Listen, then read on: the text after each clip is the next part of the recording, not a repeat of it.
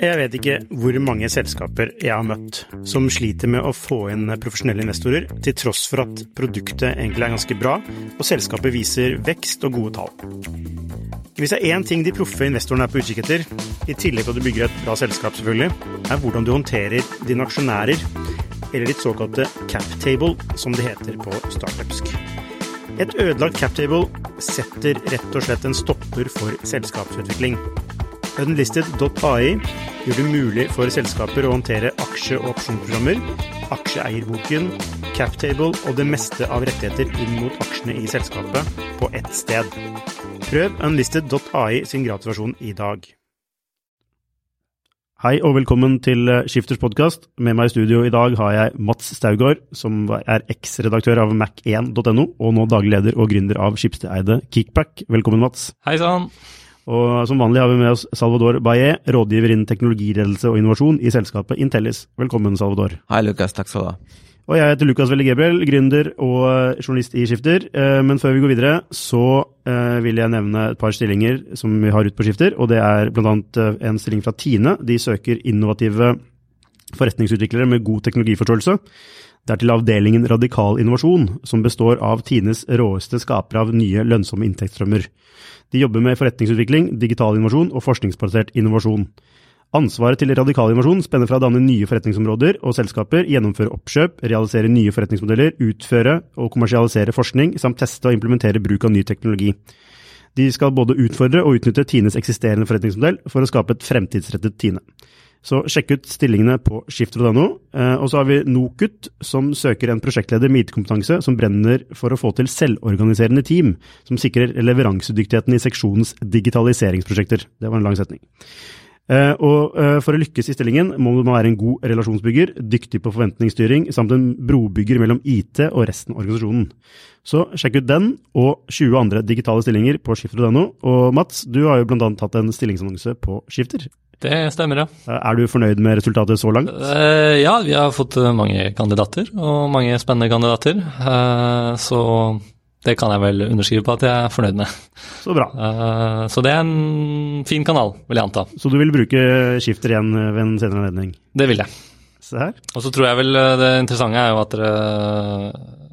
Ja, jeg tok jo kontakt med deg og sa at jeg var interessert i å legge ut den stillingen, og så var vel svaret at er stillingen spennende nok?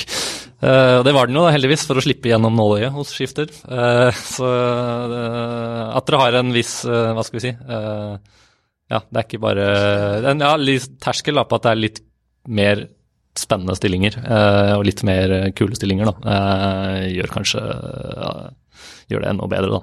Så folkens, ikke ta det fra meg, ta det fra Mats Staugård. Annonser på Skifter hvis du er på utkikk etter et bra digitalt hode. Så til dagens tema, som handler om Apple, og de gjennomførte sin WWDC, altså Worldwide, er det? Developers Conference i USA, i forgårs var det vel. Og der var det jo en rekke spennende ting som ble lansert. Mats, hva synes du var mest spennende? Jeg vil jo til å begynne med å si at dette er en utviklerkonferanse, som jo mange misforstår, men det betyr jo at det er en konferanse for utviklere, hvor Apples utviklere, altså de som utvikler på plattformen, skal få se hva Apple jobber med fremover. Og da viser de jo normalt fram nye versjoner av iOS og macOS og så videre. Det absolutt mest spennende jeg synes de egentlig viste fram for utviklere i går var jo da UIKit, som egentlig har vært ryktet lenge under Project Marzipan, altså en merging av macOS og iOS utvikling da. Så enkelt forklart så kan iOS-utviklere fra og med neste år da begynne å porte sine applikasjoner til Mac, veldig enkelt. Så da liksom, forskjellen på det er jo altså mobile enheter, ikke sant? Altså ja. iOS, som er mobil-OS-et. Ja. At man kan lage apper for et mobil-OS, som man kan da overføre til en desktop. Ja. Uten alt for mye jobb da. Så frem til i dag så har på en måte mange av de underliggende teknologiene har vært det samme. Mens liksom, brukergrensesnittlaget har vært totalt forskjellig. Nå sier Apple at de skal slå disse to tingene sammen, som jo da betyr at det vil komme sannsynligvis et hav av applikasjoner til Mac'en fra iOS da. De litt sånn sent ute på det? Samtidig så har de jo da også lansert en helt ny Mac App Store da, som kommer i år. Er det liksom Chrome Store, eller hva det for noe? Altså, Google Chrome har jo lenge hatt såkalte utvidelser, altså små apper til nettleseren. Dette jo helt forskjellige ting. Men dette her dette jo det totale utviklingsmiljøet på iOS og Mac smelter nå egentlig sammen til ett miljø. Men dette kan ikke sammenlignes med Chrome. Hvis det skal sammenlignes med noe, så kan det vel være det Microsoft har prøvd å få til da, i de siste årene, med Windows Mobile og Surface, og at det en og samme utviklingsplattform, og at applikasjonene kan brukes på tvers. Forskjellen at Apple fortsatt sier at vi skal ikke ha touch på macOS, og macOS skal ikke bli iOS. Ok, enn så lenge. Enn så lenge, men jeg tror jeg tror egentlig på dem, at de ikke kommer til å merge disse produktene. Det jeg derimot tror jo at det kan være vi har diskutert, det jo noe som er diskutert lenge og ryktet lenge i Apple-kretser, jo at Apple særdeles misfornøyde med Intel. Apple har hatt veldig store framskritt i prosessorutviklingen selv, og at de kommer til å bytte til egne prosessorer på Mac'en etter hvert. Ja, jeg var jo faktisk til stede på konferansen i Macworld 2006, hvor de lanserte samarbeidet med Intel. Ja, good old days. Det good old days, men nå går de da altså vekk fra Intel igjen. Det vet vi jo ikke, men det jo rykter i hvert fall om det. Men har ikke det vært, ikke det bekreftet egentlig? Nei, det jo ikke bekreftet. Nei. Dette jo på Mac'en da. På iOS har de jo aldri brukt Intel. Ja. Men på iOS eller på iPhone da, har de jo derimot gått til Intel nå nylig for å bytte ut modemene fra Qualcomm. Så det ble søksmål, det ble så mye rart på det. Ja, så det exciting times ahead. Utover det så vil jeg vel tenke at Siri Shortcuts veldig spennende for utviklere, og i og for seg også for forbrukere. Hva Siri Shortcuts? Siri Shortcuts vel resultatet av et oppkjøp som Apple gjorde for ca. et år siden, av en app som heter Workflow. Workflow var en app hvor man kunne lage, hva skal vi si, snarveier da, på arbeidsoppgaver du ønsker å gjøre på iOS, ikke sant? Altså det kan være send ut en melding til min kone når jeg drar hjemmefra, som sier at nå drar jeg hjemmefra, og jeg regner med at jeg hjemme om 10 minutter. Når jeg nærmer meg hjemme, skru på lyset, start oppvaskmaskinen, whatever. Så det sånn predefinerte kommandoer? Ja. Litt sånn if this then that space? Jepp. Egentlig. Bare da ned på liksom app-nivå på telefonen, eller Mac'en da. Så Apple kjøpte opp dette selskapet litt over et år siden. Veldig mange som brukte denne Workflow-appen da på iOS for å automatisere masse prosesser. Og så nå har de gjort det om til Siri Shortcuts, hvor de da på en måte har bygd dette inn i Siri. På den ene siden her så kan da forbrukere sitte og lage ganske sånne detaljerte if-then kommandoer på appene sine og på ting de gjør. Og på den andre siden så kan app-utviklere lage de samme kommandoene liksom ferdiglaget da. Så dette jo direkte inn i Alexa-spacet da, med sine hva det heter, skills. Så det positive her jo at Apple da veldig raskt kan utvide antallet ting Siri kan gjøre da.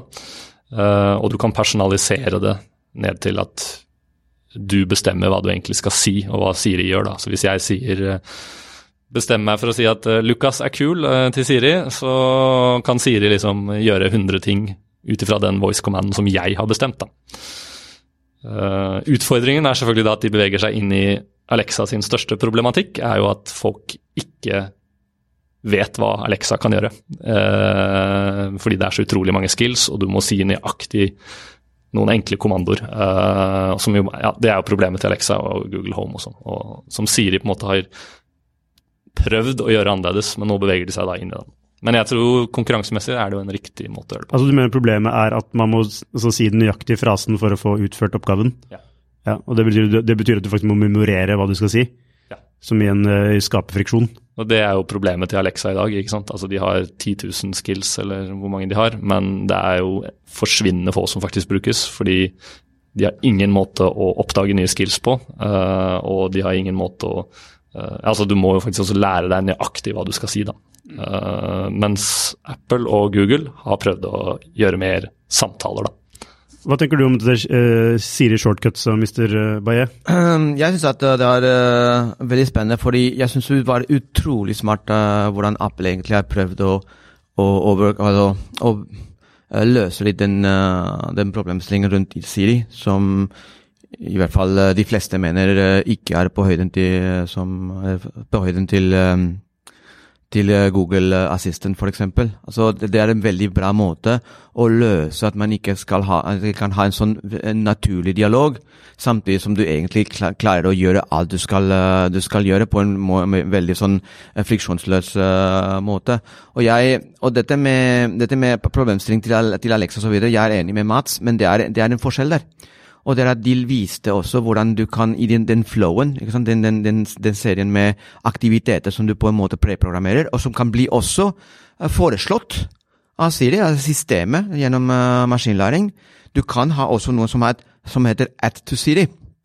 Så det bare en knapp som sier, ok, all denne serien med aktiviteter, da trykker vi, lager en knapp, og da Add to Siri, så lager du en voice-kommando, og da løser du mye av den friksjonen at man ikke vet hvilke skills som trenger hvilke kommandoer. Det du selv som på en måte lærer deg og lærer Siri, lærer maskinlæringssystemet i Apple og i iOS, hva det betyr. Og det den betingelse som den har for deg. Så veldig personalisert. Du løser mye av den friksjonen etter min mening.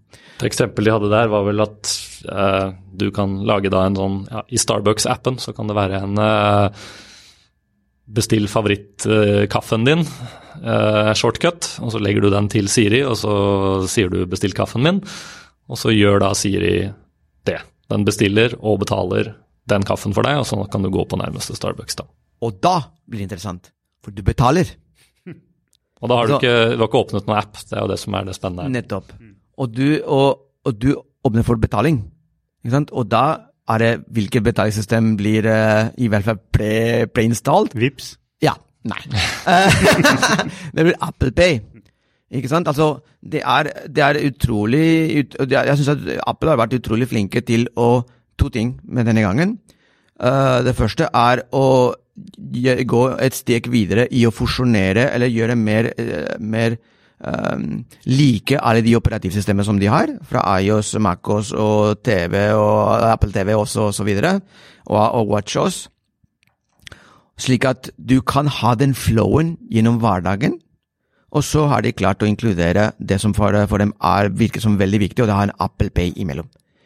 Og det gjør at du egentlig kan gjøre din kundereise wherever and whenever, og uten å forlate Apple. Og det utrolig spennende tanke, synes jeg. Dette Vipps sin store utfordring? En ting, de har jo fokus på betaling, ikke sant? Ganske isolert betaling, mens Apple og Amazon og alle de andre setter ut i en mye større sammenheng. Hva mener du? Nei, Vipps jo, la oss si man skal kjøpe seg en joggesko, så gjør man research, ikke sant? For å finne hvilke joggesko man skal kjøpe.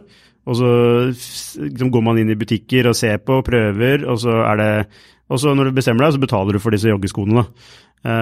Hvor Vipps da ville vært kun tilgjengelig i det siste leddet på betalingen, så vil jo kanskje Apple og i hvert fall Amazon da, hjelpe deg gjennom hele prosessen. Ja. Altså, så du kan egentlig bare si, jeg trenger noen nye joggesko, og da kan de komme med kanskje 3 forslag basert på hva du har kjøpt tidligere.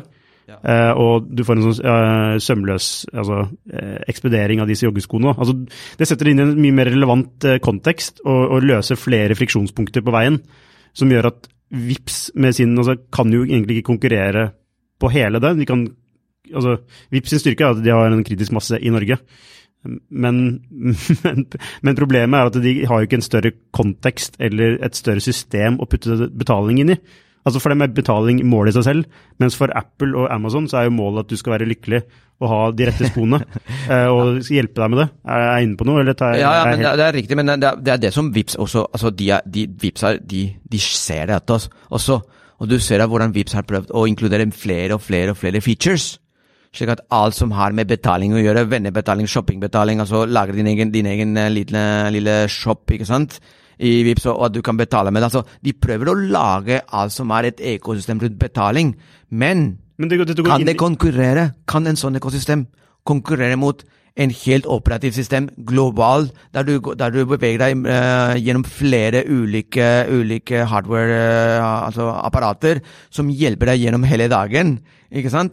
Og liksom åpne seg mer og mer for tredjepart, for det var også Mats, tror jeg, det var også et veldig viktig budskap i går.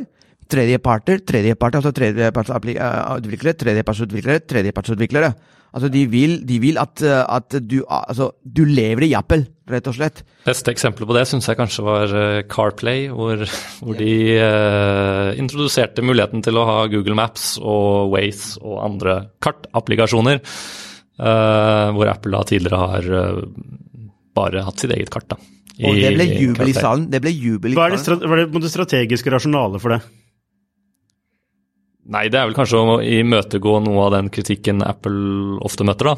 At de er lukket, og at de ikke slipper inn alle på sitt område. Og så er det vel også en sånn de må ikke gjøre alt selv tankegang da, som jo er motsetning av hva mange andre tenker kanskje. Jo, men Apple har jo ikke, de har jo vært kritisert for det, samtidig så har de jo vært ganske tidlig ute med App Store, og de har jo vært veldig glad i tredjepartsaktører. Ja, men jeg tenker på sånne ting som da Apple Maps, Apple Music, kjernefunksjonalitet, som de jo på en måte har prøvd å tvinge gjennom da, kan man vel si. Apple Maps er jo er fortsatt ikke like bra som Google Maps. Aldri blir det. Det vet man jo ikke, det er jo, men nå er det selvfølgelig mange andre ting du kan stille spørsmål til hvorfor du skal bruke Google Maps, men det er jo bra at de på en måte tilgjengeliggjør dette. Da. Og det handler jo om å igjen være den plattformen som folk har lyst til å bruke, og så får man... Så de slipper til tredjepartsaktører på kjernefunksjonalitet? Er det det som er det nye her? Men det er... Altså, vi må huske hva Apple er. Og Apple er, og har alltid vært, hardware-produsent. Der de integrerer hardware med sin egen operativsystem, har noen funksjonaliteter som kjernefunksjonaliteter som de vil på en måte beholde for å knytte deg enda mer til deres operativsystem, som skal være nesten eksklusive. Men de ser på det selv som, jeg tror at deres strategi er, vi skal ha den beste hardwaren, og et eksempel er hvor raske disse nye prosessene fra Apple er blitt med den nye iOS. Og det de prøver å si, ok, vi har den beste hardwaren, vi har den beste operativsystemet på tvers av alle de apparatene vi leverer, og så skal vi ha integrert alle de tredjepartene som for oss ikke er strategisk utrolig, bærende. Og det som jeg synes var interessant, er det som også Mats nevnte, dette med å ha App Store på Mac, men really revampe App Store. Altså, målet til Apple nå er at alle de programmene som du kjøper for din Mac, du kjøper ikke fra en eller annen webside og laster ned, du kjøper den gjennom App Store. Da har du allerede det ekosystemet igjen fenset. Igjen er du med i den Apple-verden, og til og med Office 365 er nå en del App Store. du kan kjøpe den gjennom App Store. Altså, jeg synes at det strategien til Apple egentlig ganske tydelig, og det veldig vanskelig, altså veldig forskjellig av det som Google har, eller Amazon og Facebook. Så det noe som også jeg synes legger merke til, ta vare på brukeren din. Altså, brukeren din eller Apple sine brukere deres gull. De ønsker å ta vare på dem så godt som mulig. De har jo i det siste året fått mye kritikk rundt dette batteriproblematikken og treige telefoner og så videre. Og der har det var jo på en måte det de startet hele WWDC med, var jo optimalisering av iOS og hvordan iOS 12 skal også være raskt på 6 år gamle telefoner. Og alle som har installert iOS de siste årene har vel oppdaget at det ikke nødvendigvis har vært tilfellet da. Gamle telefoner har blitt sirup. Ikke det litt av noen greia de gjør for at man skal kjøpe seg en ny telefon? Det sånn, eller det bare konspirasjonsteori? Jeg tror det bare konspirasjonsteori, men det jo ikke en heldig effekt uansett. Så at de har brukt veldig mye ressurser nå på åpenbart å prøve å løse dette, betyr jo også, de kommer til selvfølgelig å selge mine telefoner, men de får jo også da mer fornøyde brukere. For å gi meg den Android-produsenten hvor du kan installere en dagens Android P på en 6 år gammel telefon. Du kan så vidt installere det på en 1 år gammel telefon. Og det sånne ting gjør brukere forbanna da. Så jeg tror det utrolig viktig å fokusere på det. Og der kommer vi også inn i personvernsaspektene. Ja, skal vi hoppe på neste tema innenfor WWDC. Dette med privacy. Hva annonserte de? Altså, de annonserte en del ting, men det som var mest interessant eller mest spennende at altså fra nå så når du besøker på Mac, når du besøker en webside, så blir du varslet om at du blir trakket. På hva du blir trakket, til og med på mikrofon og på kamera. Og så det ditt privilegium å bestemme om du lar den websiden trakke deg på den eller den måten, eller ikke. Jeg tror at Apple har gjort et poeng av å ha privacy, og de virkelig veldig seriøse på det, og det var veldig gode og positive reaksjoner i salen, også da de presenterte akkurat det der. Og det har selvfølgelig det kommer til å ha noen konsekvenser på reklamebransjen og digital advertising. Hvordan da? Ja, det fordi hvis det blir vanskelig å trakke deg, og hvilke websider du har besøkt, og samle informasjon om deg som forbruker, så blir det også mye vanskeligere å kunne gi deg targeted advertising. Og de viste det typiske eksempelet med at en reklame om en sofa, for eksempel, fordi du har sett på en sofa på en eller annen webside, at den reklamen følger deg hele tiden, uansett på hvilken andre websider du har. Og det skal være mer ditt eget privilegium å bestemme om det skal skje eller ikke skal skje. Men det veldig slitsomt for forbruker å måtte ta stilling til sånne ting hele tiden? Ja, eller ja, kanskje, men det er litt hvordan du tenker på livet ditt selv, ikke sant? Ja, men du må hele tiden opte inn da. Det her er jo Det det jeg tenkte i går, faktisk. Men det akkurat på de tingene du snakker om der. De meste av de andre har de jo automatisk slått på. Altså blokkering, for eksempel så vil de blokkere alle Facebook-like-knapper og Facebook-kommentarer og så videre. Det skjønte jeg ikke. Facebook har jo like-knapper overalt. Årsaken de har det for å samle data. Det samme gjelder jo Google Plus og Twitter og så videre. Disse samler jo data for å se hvor du er. Hva med Facebook Pixel da? I Safari, det ikke helt, jeg kan komme tilbake til det, men i Safari Intelligent Tracking Prevention, versjon 2, så kommer de til å blokkere alle Facebook-like-knapper og Google Plus-knapper og så videre automatisk, og du må selv aktivere dem hvis du ønsker å. De kommer til sikkert å bli usynlige, jeg har ikke fått testet det selv, men så kan du trykke på dem, så blir de aktivert da. Men da får du opp en varsel om at du nå blir sporet av Facebook eller Google, eller hvem enn som leverer denne knappen. Og det standard slått på alle Mac-er, på alle iOS-devicer når dette kommer. I tillegg så prøver de nå å gå etter fingerprinting, som det er jo la oss kalle det en bransjehemmelighet, men de som jobber innen denne annonseverden har jo lenge brukt fingerprinting, som betyr at de henter ut så mye informasjon de kan om den devicen som har trykt på en link, eller viser en sånn Facebook-pixel, eller en Google-font, eller så videre. Og det da for eksempel hva slags Mac du har, eller hva slags datamaskin du har, hva IP-adressen din, hva locationen din, hvilke plugins har du installert, hvilke fonter har du installert. Og da kan du lage en ganske unik fingeravtrykk, som du senere kan trekke, ikke sant? For da vet du at denne devicen har vært rundt omkring på nettet, fordi det samme fingeravtrykk. Nå kommer Apple til å bare gi ett fingeravtrykk, mer eller mindre, for alle Mac-er og alle iOS-devicer, som betyr at nesten alle iOS- og Mac-devicer i verden kommer til å se helt like ut for de som prøver å trekke dem, så det blir ikke noe fingerprinting. Det må være mange businesser som bygget opp på den muligheten. Ja, det jo Google blant annet, og Facebook selvfølgelig, og hele liksom dataøkosystemet.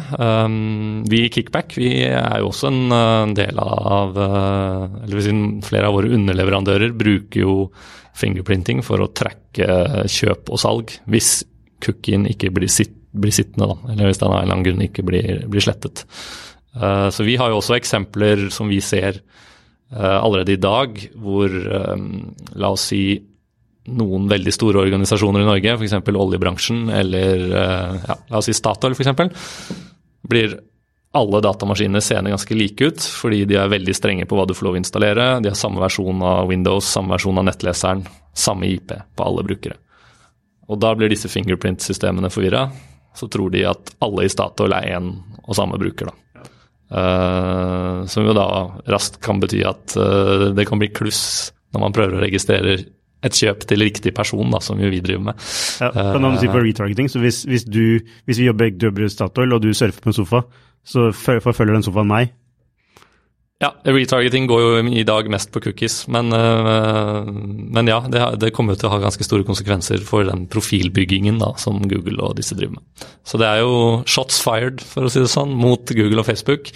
Ja, det egentlig Jeg tror at det en fin blanding av at Apple kan posisjonere seg mot Google og Facebook og i og for seg Amazon mot noe som de ikke kan tilby, fordi det jo kjernen imot businessmodellen deres. Så de unike. Og så det jo en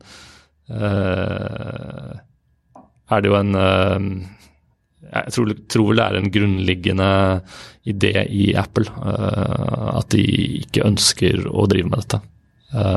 Jeg lastet nylig ned all min Apple-data, som Apple bruker fra way back, og det var under 1 gigabyte. De har ikke mye data. Det var nesten ingenting. Nei, altså de jo ikke deres forretningsmodell handler jo ikke om å selge din data, som Google og Facebook har som forretningsmodell. Og det ønsker de å poengtere. Ja, og det en del av deres posisjonering, ikke sant? Og det har vært fra Steve Jobs sin tid. Så det en del av deres DNA. Ja, nå har det jo litt medvind nå. Timingen riktig. Timingen veldig riktig, ikke sant? Ja, men blir det spørsmålet hvor mye folk bryr seg da. Ja, men blir det tøffere å være digital markedsfører nå? Eller må du... Ja, det blir det. Ja, for det ikke noe alternativ med ting man kan gjøre. Nei. Og GDPR gjør det jo allerede vesentlig tøffere. Men det også åpner for et spørsmål, så vil vi, altså jeg vil ha annonser som tilpasset meg, så ja, det gjør hele businessen med å selge og presentere advertising, sant? Reklame, mer ineffisient, hvis du ikke vet helt hvem du egentlig skal levere den annonsen til. Så det en fin balanse der om hva det som best for deg egentlig. Ja. Er du enig, Mats? Ja, utifra, jeg ønsker jo ikke annonser generelt, og det tror jeg vel ikke det noen brukere som egentlig ønsker. Jeg vil heller betale for meg. Det tror jeg derimot ikke det så mange som har lyst til. Så men Kickback driver med en slags annonser da. Nei, det er jo nettopp det vi ikke gjør. Altså dere har kupongkort da? Eller ikke sånn rabattkode? Vi driver jo både med cashback og rabattkoder, men vi gir jo forbrukere penger tilbake mot å handle i utvalgte butikker da, eller gode deals og så videre mot å handle i utvalgte butikker. Så vi prøver jo å gjøre det motsatte, og ikke gi deg reklame. Du gjør jo et aktivt valg. Men ja, hvor var vi egentlig? Det var det kom en sånn avsporing her. Ja, nei, vi snakket om privacy og ja, betydningen dette vil ha for markedsførere, og primært digital markedsførere. Jeg føler vi har vært gjennom nok. Nå skal vi prøve å lese en ny rekord med å ha en episode under 29 minutter, under 30 minutter. Nå er det 29:36, så tusen hjertelig takk, Mats, for at du kunne stille i dag. Bare hyggelig. Håper jeg kommer tilbake igjen. Det gjør du garantert. Og tusen takk til deg, Salvador Baye, for at du også kunne stille i dag. Tusen takk, Lukas. Ha det fint.